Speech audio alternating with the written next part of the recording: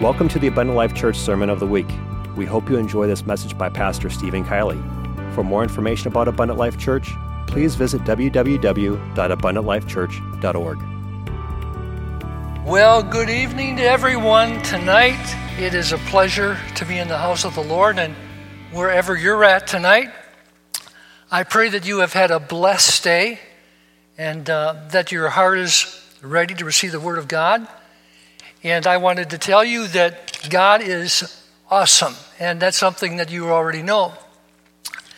I do have to preface a little bit tonight before I start.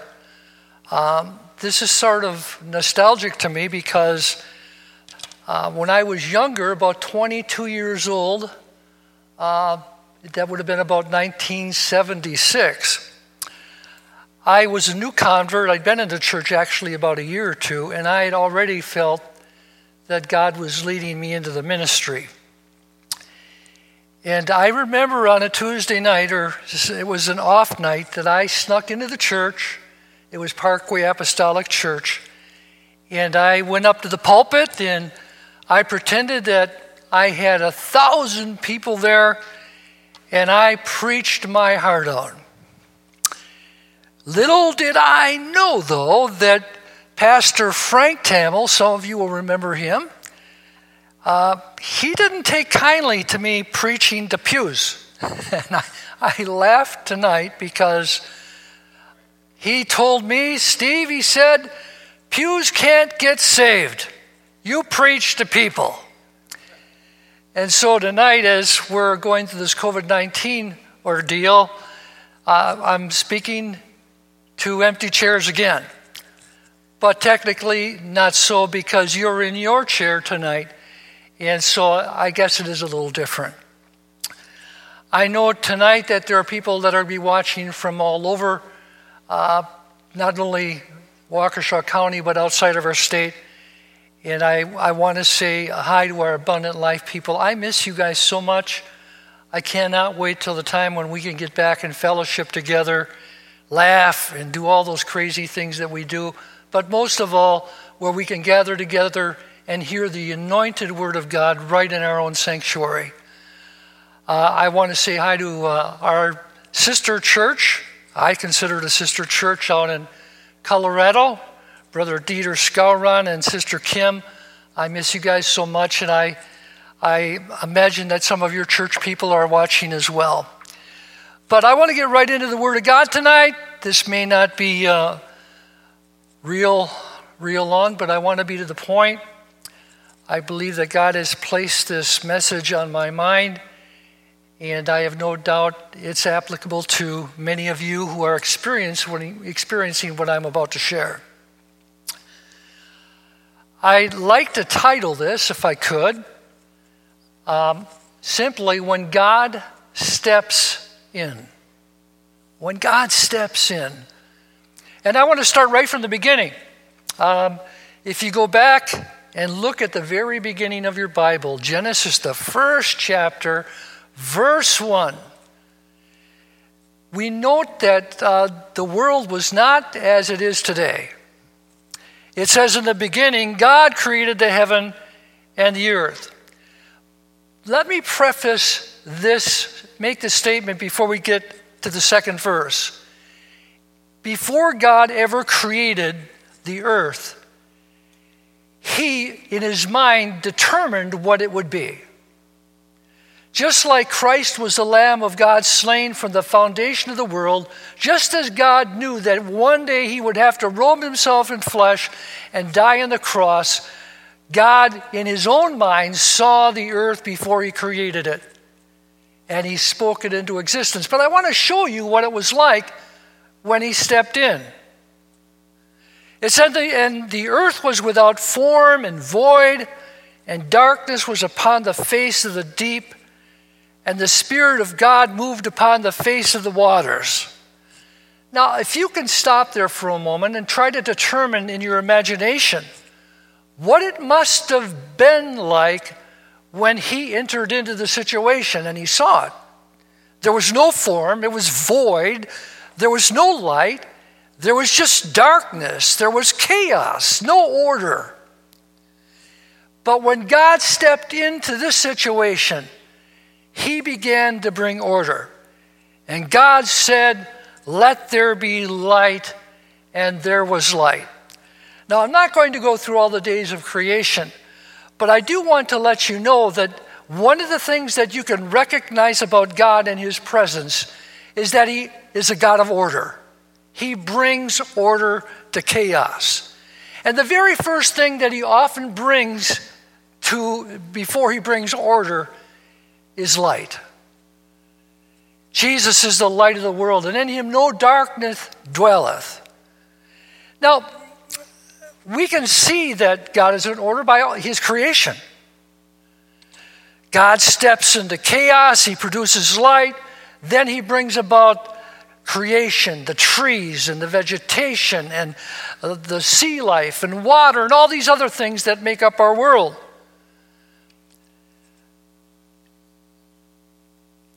He has shown us that he specializes in creating order out of disorder. He can do that not only with the things that we see, the materials that we walk on and we use, but he can do it in our lives spiritually. Now, the agnostic says that there probably might be or there might not be a God, but we can't know for sure.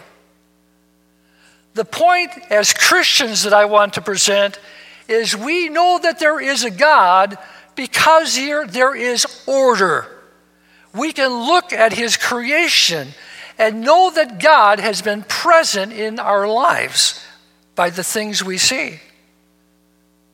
You know, when an evolutionist says, well, all these things just happened, there was mutation after mutation after mutation, that's sort of like saying, if I pick up this typewriter and I throw it up into the air, it will come down and create a library.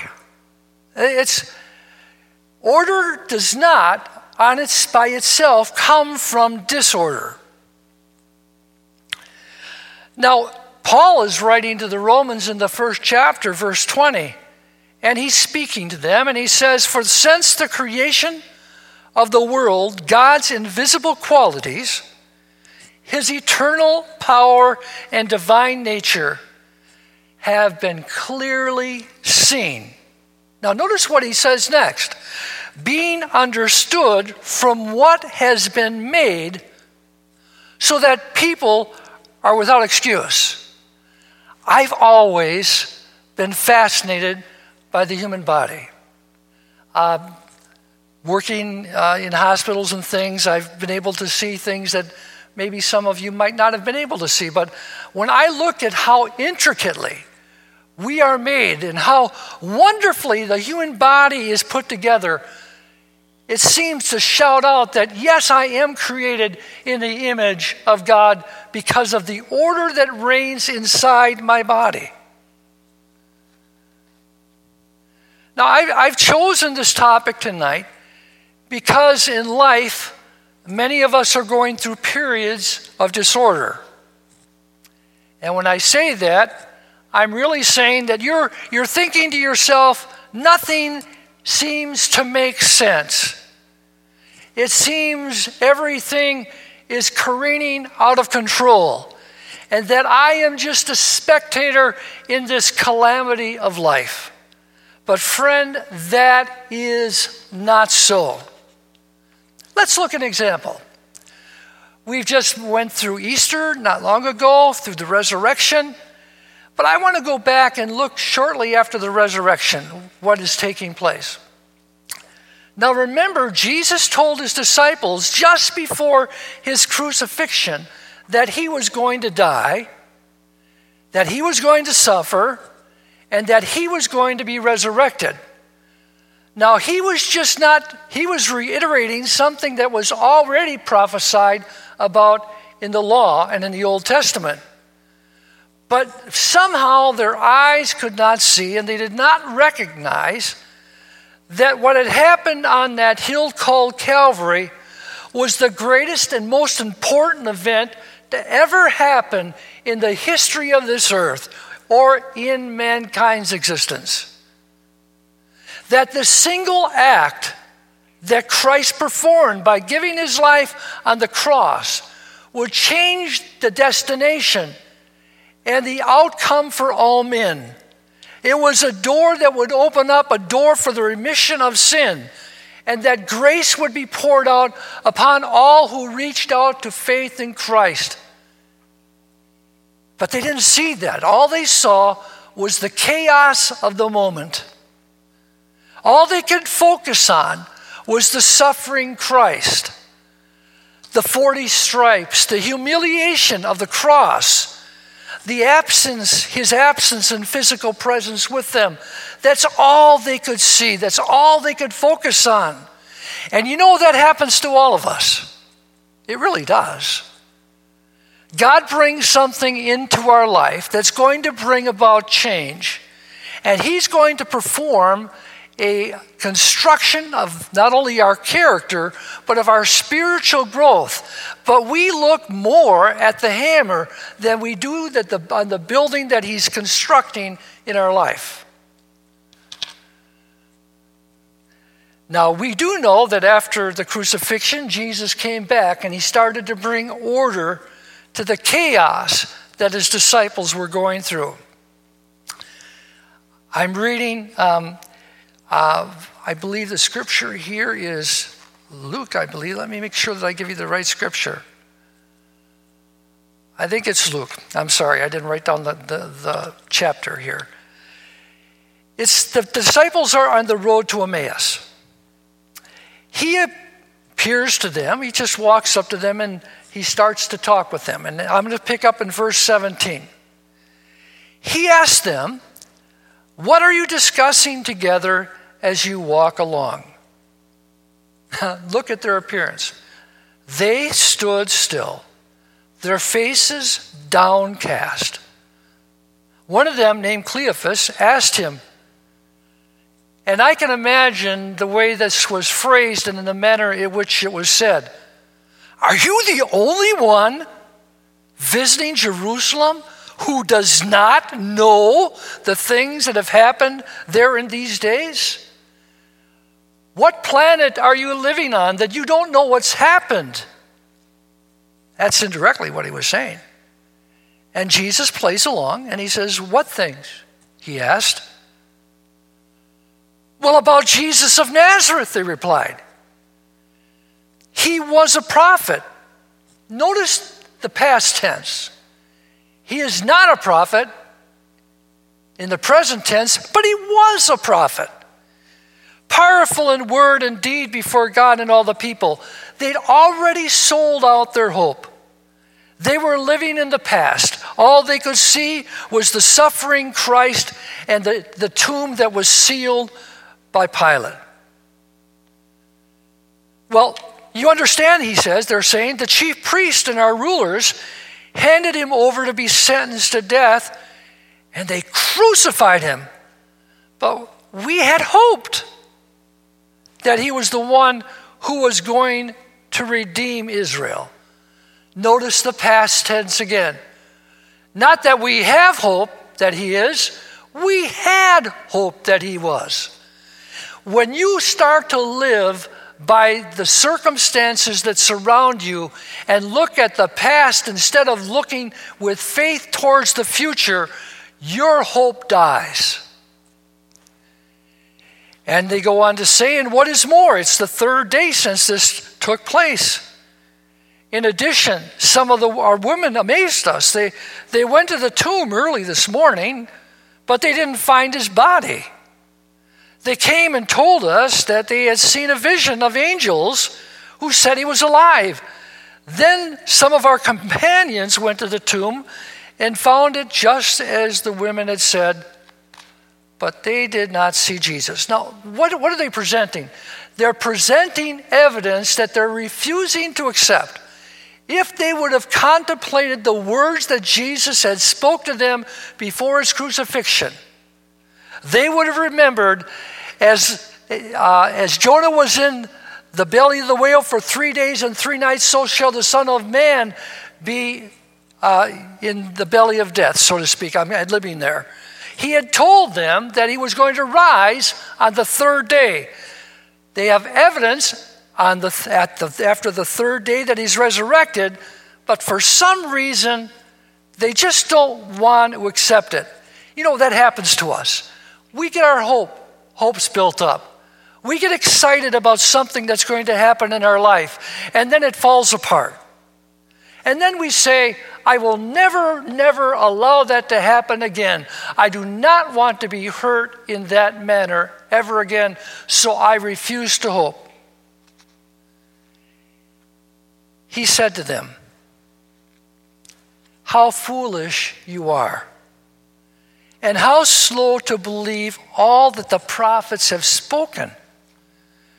Did not the Messiah have to suffer these things and then enter into his glory? And beginning with Moses and all the prophets, he explained to them what was said in all the scriptures concerning himself. As they approached the village to which they were going, Jesus continued on as if he were going further, but they urged him strongly, stay with us, for it's nearly evening. The day is almost over. So he went in to stay with them. Now notice what happens next.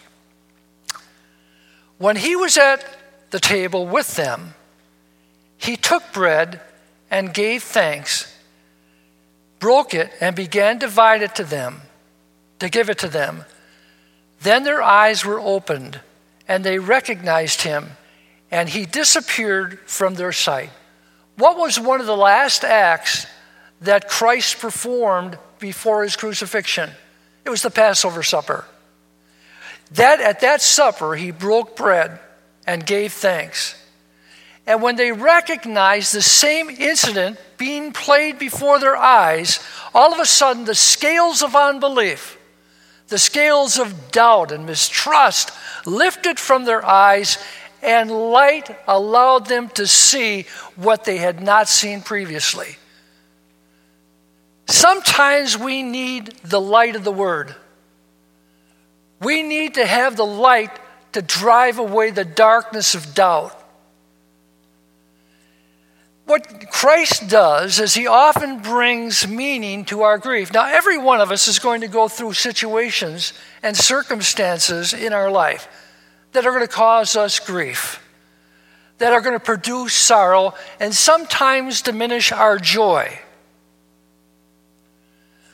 But all of a sudden, when light does appear, and the person begins to see what truly has taken place, not as they perceived it, but as God ordained it, the light reveals that Christ was bringing a sense of order to their life that they had not perceived previously.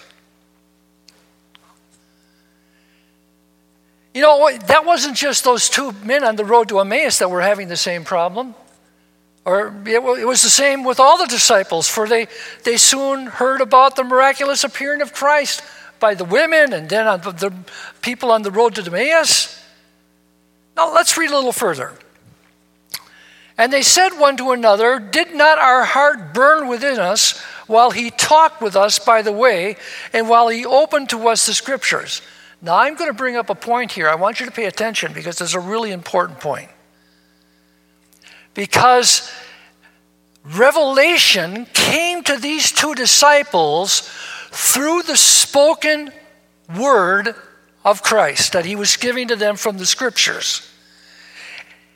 While he opened to us the scriptures, did not our hearts burn? And they rose up the same hour and returned to Jerusalem and found the 11 gathered together and them that were with them, saying, the Lord is risen indeed and hath appeared to Simon.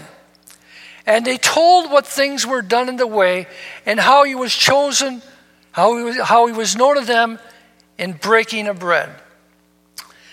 Now, if you've ever been out to Abundant Life, you'll probably hear us mention that when we preach, we're breaking the bread.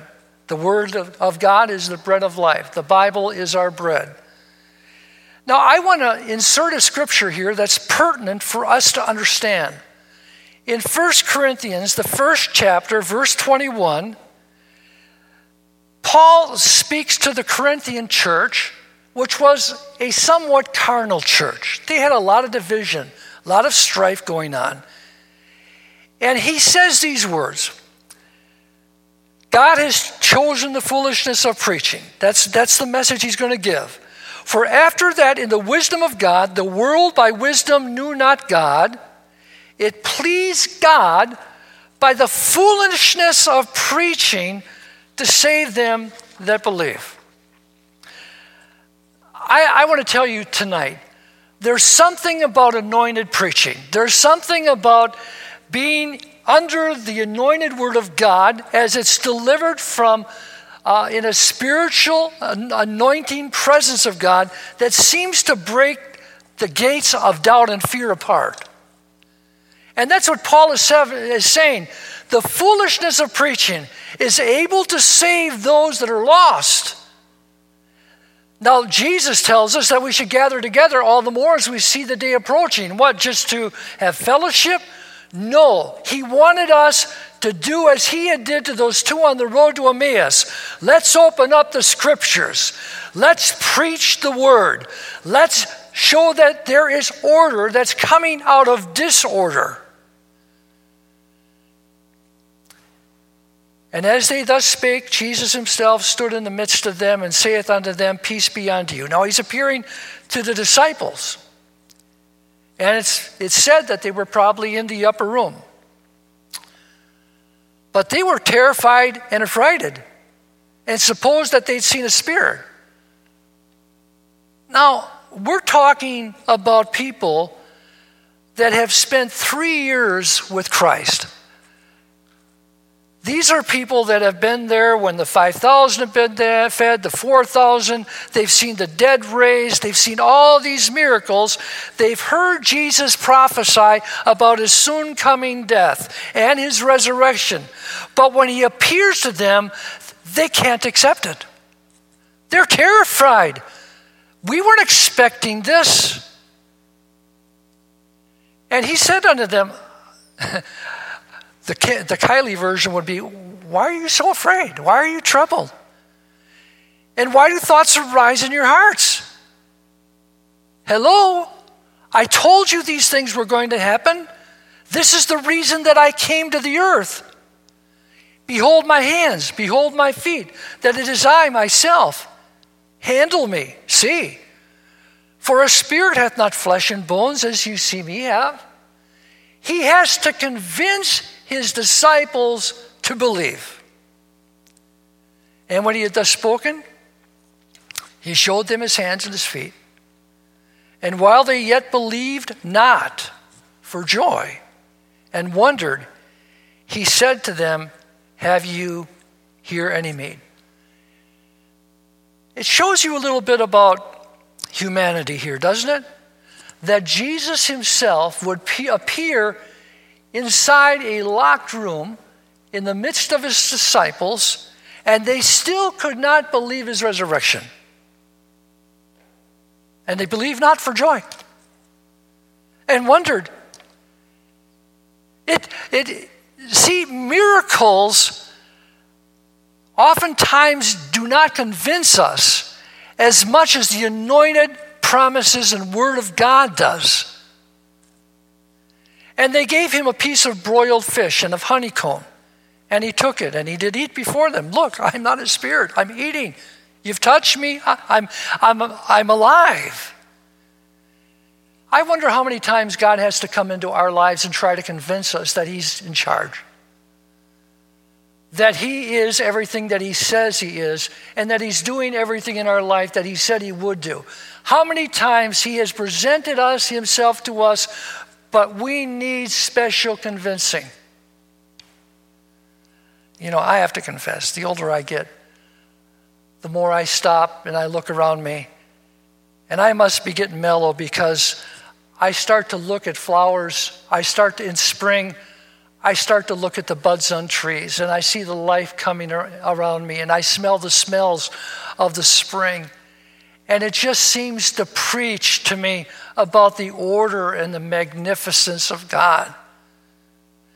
How can I deny that God is life when there's life budding all around me? How can I sell out on hope when I have seen all the things that God has done in my life for me already? And he said unto them, these are the words which I spake unto you while I was yet with you, that all things must be fulfilled which were written in the law of Moses and in the prophets and in the Psalms concerning me. Not just the good things. Jesus is the King of Kings and the Lord of Lords. They focused on the good things, but did not want to acknowledge the bad things. Now, I guess I'm like many of you. When I came into the church, I thought, I have a hope of eternity. God's going to bless me. He's going to be with me every day. And my life is going to be much better. I'm never going to have a problem again. It's sort of that sort of mindset. I know there's a place called heaven that's set aside for me, and not only for me only, but for those that are looking for him. But I never really wanted to focus on the dark days. I didn't want to think about the valley of the shadow of death. I didn't want to think about the tribulation or the disappointment that would come with this life. I wanted just to focus on the good things. And here's what happens in verse 45, Luke 24. Then opened he their understanding, that they might understand the scriptures. See, you can look at the scriptures and not perceive the meaning of the scripture. And said unto them, thus it is written, and thus it behooved Christ to suffer and to rise from the dead the third day, and that repentance and remission of sins should be preached in his name among all nations, beginning at Jerusalem. And now he says, and you are witnesses of these things. In other words, today, you have seen these things fulfilled before your own eyes. I used to say, well, how could the disciples ever have so many problems when they saw so many divine instances of Christ's glory? If I would say to myself, if I lived with Christ for 3 years and slept with him and walked with him every day, how could I ever doubt? But friend, that's the same thing that I'm going through right now. I live with him every day. He lives inside of me. I can't say that I have a visible presentation, but yet indirectly, he's living inside my spirit and in my heart. He speaks to me in the wind and in the breeze. His warmth caresses my face by the sunshine. He puts joy when there's only darkness in my life. I don't want to be like Thomas. He was the hard nut to crack among the bunch. He says, unless I stick my hands in his side and my fingers in his hand, I won't believe. Here we go again. I am not going to face disappointment like I just did. You guys don't understand how hard this was for me. I'd invested 3 years of my life with Jesus. I walked with him and I trusted him. And then he died and he left me. So this time I'm not going to make the same mistake. Does that sound like your flesh talking? Oh, nobody's going to fool me again. Jesus left me in the lurch, but Jesus left no one in the lurch. He was bringing order to a world in chaos. He was straightening out what disaster had occurred in the Garden of Eden when man fell. This was all foreordained. And that was the message that Jesus had to keep driving home to his disciples. It's written. These things are foreordained. Don't be discouraged. Don't walk away. I'm looking right now outside the doors of this building. All the chaos from in our country, not only our country, but this world. And I'm saying, boy, this place is just going bananas. God, where are you? God's got a plan. Trust in God. Don't look at all the problems. Trust that he is going to accomplish something that was already previously written, and we should not be surprised about it. Now, he does appear in John the 20th chapter to Thomas. And it says in verse 26, and after 8 days again his disciples were within, and Thomas with them.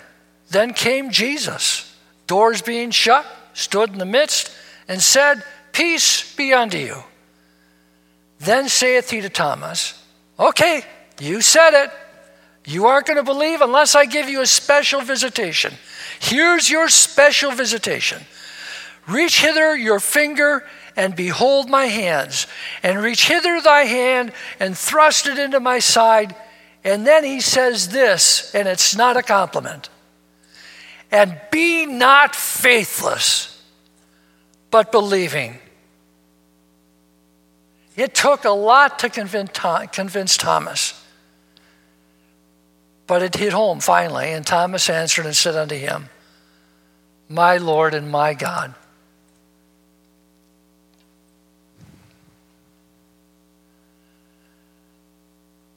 Every one of us have had times in our life where our faith is being tested. Every one of us. There's not one exclusion. But I want to tell you the promises of God are always present, no matter what our situation. But somehow in our torment, in the noise of our struggle, we overlook the promises that are written in the Word concerning our lives. Let me give you a little story here, a personal story. Years ago, I was having a very difficult time in the church I was pastoring. We had some internal problems. I could not for the life of me solve these problems. They just tormented me day and night. I guess I was trying to play God in my church, and instead of realizing that it was God's church and that these were God's people and leaving it on the altar, as a young pastor, I felt that I needed to control the situation.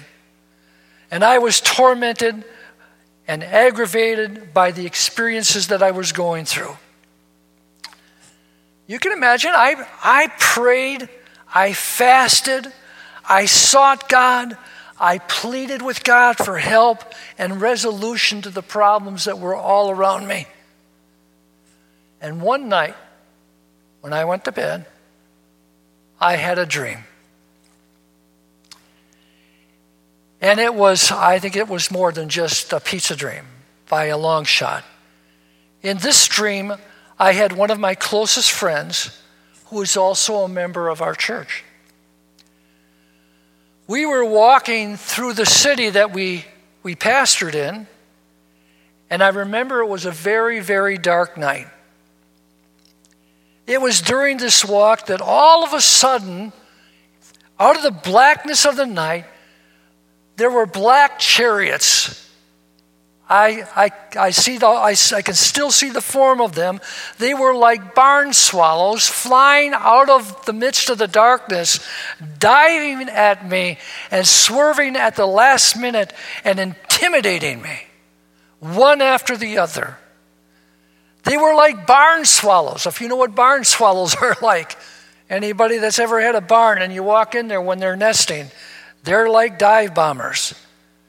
I cowered each time one came near. I asked my friend if he could see what I was seeing, and he said, I don't see anything. I want you to stop for a second. Sometimes in your problems and in your frustration, those that are close to you cannot even discern what you're going through. I was alone in this situation. I wondered how in the world he could not experience what I was experiencing. You mean you can't see something so obvious? Then something happened as I was looking up. It was the most magnificent thing I can honestly say that I might have ever seen. The chariots disappeared, and the sky opened up like a draw curtain. It just opened up like a draw curtain. And shining in all of its glory, on the other side of the curtain was a city, a glorious, beautiful, white and shining city.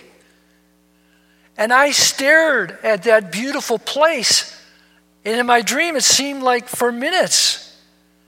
And then, just like the curtain had opened, the curtain closed.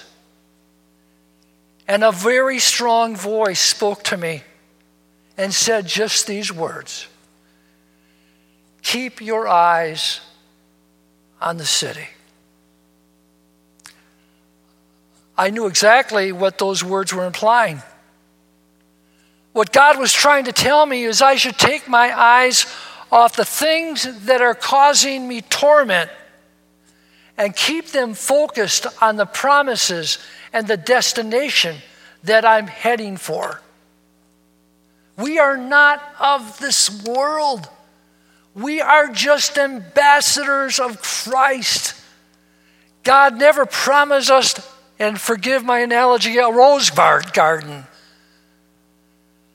That night, anxiety lifted off of me, and I felt great peace from that moment on. It was a miracle. Because God had to teach me that I have to take my eyes off of chaos and look at the order that He brings out of chaos. Now, you're saying, well, did all your problems go away? No, they didn't go away. I just became aware of Christ in my situation and how He was going to bring order out of my chaos. And it was reminding me of something I already knew. Again, this world's not my destination. It isn't your destination. It's not my hope. This world isn't my hope. Heaven is my hope. I oftentimes use the scripture, and I hope I don't beleaguer you with it, when Paul said, think it not strange the fiery trial of your faith as though some strange thing has happened unto you. What he's saying is, these things are normal. These things are normal.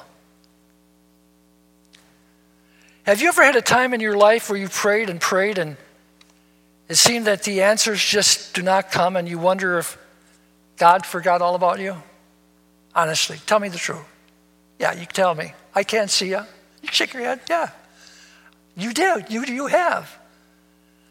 Many times you've probably wondered why God is heaven so much like brass, and it seems my words bounce off of the walls in which I pray. I remember another time, and pardon me for using this personal example. It was a different time in my life, and I was praying about something and seeking direction. I needed an answer from God, and it wasn't so much a problem with the church, but I was seeking direction, and I needed an answer. I wanted God to give me what I was asking for, and I'm saying, God, there's the calendar. I need an answer. You must understand that. And I asked that He'd speak to me, to give me some confirmation as to His awareness of my need. Then I did it. I got the Bible out. I put it next to me and I opened it up. I said, God, you speak to me through your word all the time. I pray, Lord, that as I open this Bible, that you would speak to me now. So my Bible opened up to Hebrews, the 10th chapter. And my eyes went immediately to verse 35, and I began to read. And when I read this to you, it's almost like God is speaking in the first person. It was chilling. It says, cast not away therefore your confidence, which hath great recompense of reward. For you have need of patience, that after you have done the will of God, you might receive the promise. I want to stop there. He's speaking in a personal sense. You. He's saying you're going to get the promise. The answer's going to come after you have done the will of God. In other words, when the time is right, the answer will come. and that you might receive the promise.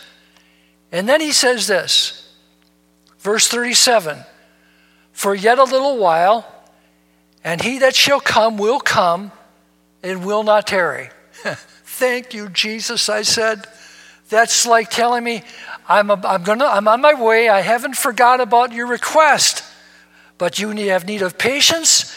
You have to fulfill the will of God. And I'm about ready to come and give you what you asked for.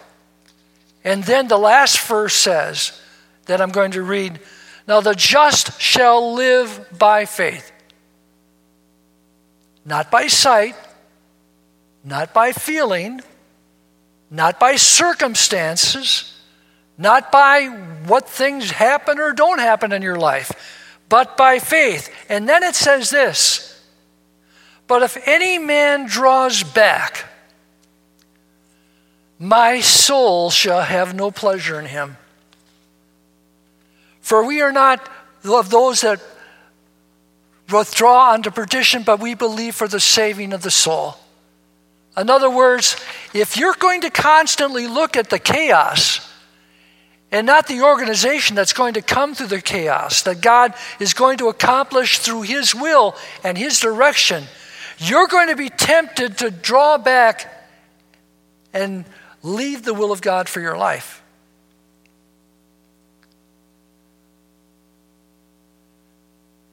Now, I want to remind every person that's listening to me tonight that God has made known his plan for mankind. He's given you, he's given me, promises to hold on to until we are finished with our work on earth. Now, your job description on this earth is more than likely different than mine, and mine from yours. I need to accomplish that which God has sent me for. Regardless of what happens to others, whether one person is blessed and I'm not blessed, doesn't matter. I have a mission and God has a plan and a purpose for my life. Example. Remember a guy named Joseph? Joseph had a dream. Very beautiful dream. It was a dream of promise. A dream where God was going to elevate him and bless him. But what wasn't in the dream was the road to his destiny. Nowhere in the dream did it say that he had to walk through the pit of betrayal by his own family. Nowhere in the dream was there a house of lies and deception in Potiphar's household. Nowhere in the dream did it talk about a prison of confinement that he would be locked in. But I want you to remember tonight, sometimes the road to blessing is preceded by the valleys of struggle and denial, and yes, even suffering. How did Joseph make it through? How did he make it through the pit and Potiphar and the prison and the betrayal? I believe Joseph learned a lesson that I learned later in my ministry, and not to focus on the pit. He learned not to focus on the injustice that occurred in Potiphar's house. He didn't focus on the prison. He focused upon the vision and the promise that God had given him in his dream. And you know, that's why he excelled in every situation he faced. If you want to excel in the calamities of life, if you want to achieve a life that's respected and acknowledged by others, it's how you handle dilemma. It's what you focus on. I remind you of a song. It goes, there was a little verse and it says, I have hope when trouble comes my way. I have a marvelous hope. There's a blessed hope for you tonight in the scriptures. And you need to hear those promises over and over again. Just like tonight, you need to hear it preached You need to hear the testimonies of others. But don't be foolish, my friend, and try to compare yourself to another. Because the valley he is in may not be the valley that you'll walk through. But what's important is what's on the other side of the struggle. And I think tonight I'm going to close with this. There was a story about Elijah, and I think Elijah had a little Irish in him. I know he was Jewish, but he must have had a little Irish, because what he was doing is he was having some fun with the king of Syria. I know he just loved it. God would reveal things to him, and he would go to the king of Israel and tell him what God had revealed, and he'd watch the king of Syria get all frustrated, and he did it over and over again, and I think he got pleasure in that. Well, the king of Syria didn't think it was very impressive, and he became angry. He wanted to know who the traitor was. He wanted to stop the leak.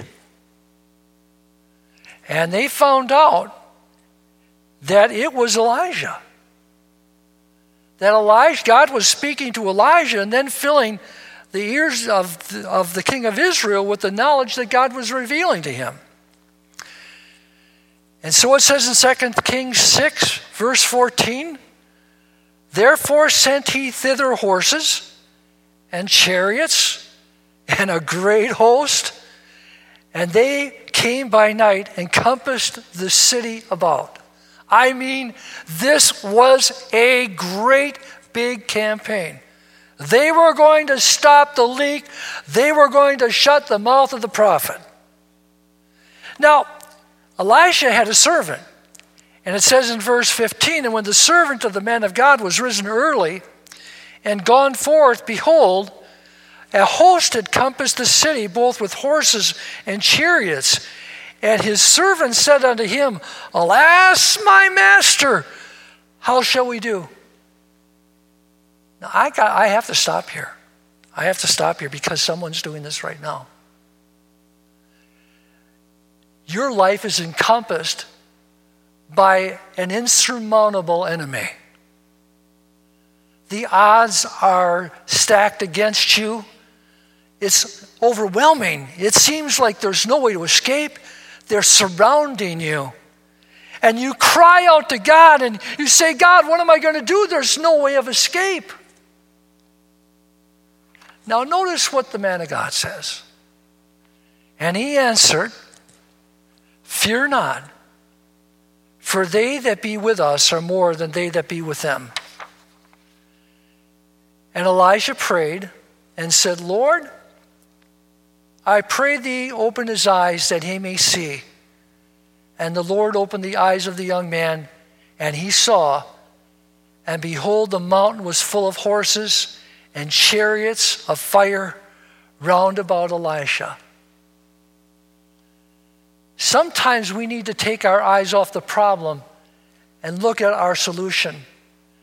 Jesus told you, friend, that he's never going to leave you. He's never going to forsake you. Lo, I'm with you always, even unto the end of the earth, into the end of the age. But what are you looking at? What do you see? As I'm speaking to you tonight, what are you feeling at this exact moment? I hope it's not fear. I hope it's not panic. And here's what my prayer would be. And before I leave tonight, we'll pray this prayer. I pray that the Lord would open all of our eyes, that we might see the host of heaven surrounding us and fighting on our behalf. We're not an island. The church is withholding evil on this face of this earth. Did you ever think about that? That's how powerful this church is. 2 Thessalonians 2. He who now letteth will let until he be taken out of the way. The church is strong. The church is formidable. The gates of hell shall not prevail against it. So what are you looking at? I found out The barking dog isn't the one that I need to worry about biting me. It's the one that doesn't bark. Now, it may be that Jesus may step in tonight for you and the disorder and chaos that you might be experiencing. And the struggle that you're going through might be diminished by the glory that he reveals through your circumstances. He might open up your eyes. He might bring you peace. But I know the best way to the road of peace is through the promises given in the Word of God. God told us to focus on him and to trust in him with all of our heart and not to lean upon our own understanding and our own evaluations and our own assessments. They mean nothing, because our battle is a spiritual battle that takes in a place in a dimension that we can't perceive. So how do you fight a battle like that when you cannot see it? By faith and trust in God. The one thing that I give you to hold on to as I close, Jesus left us a promise, and I feel more excited about it every day. Jesus said he was coming back. He says, when you see all these things coming to pass, look up, for your redemption draws nigh. He told us that. But you know what? We're too busy listening to the radio and watching the TV to remember that these things are our predecessors to promise. When you see all these things come to pass, he says, don't look down, don't look at them, but look up, for your redemption draws nigh. Are you ready to meet him tonight? If the trumpet should sound, is your focus on heaven? Are you focused on the clouds of glory? Are you anticipating his arrival? Are you going to be like the disciples that are going to be so surprised when Jesus enters into the midst of the room where they are, and they're going to be still full of unbelief? Or are you going to be full of faith and focusing on promise? And I close with this verse. So Christ was once offered to bear the sins of many. And it says this, and unto them that look for him shall he appear the second time without sin unto salvation. Remember, there were 10 virgins. 5 were looking and 5 were not. What are you looking at? Are you looking at your problems, or are you looking for his appearing? When these things start to come against us, if it should cause us to do one thing for sure, it should cause us to look up. It should cause us to anticipate the revealed promise of God with the trump of God and the dead raising, and we are arising to meet them in the air. But he's only coming for those that are looking for him. Lord Jesus, tonight I thank you for the time that I've been able to spend with so many different types of people, our members of our church and those that are not. But Lord, I pray that the message that you have allowed me to share tonight, and I pray that it would find a place inside the heart and the mind of those that have heard it. Help us to realize that even amidst the chaos. Thank you for listening to this Abundant Life Church podcast. We pray it has strengthened your relationship with God and will continue to be a light unto your pathway to heaven.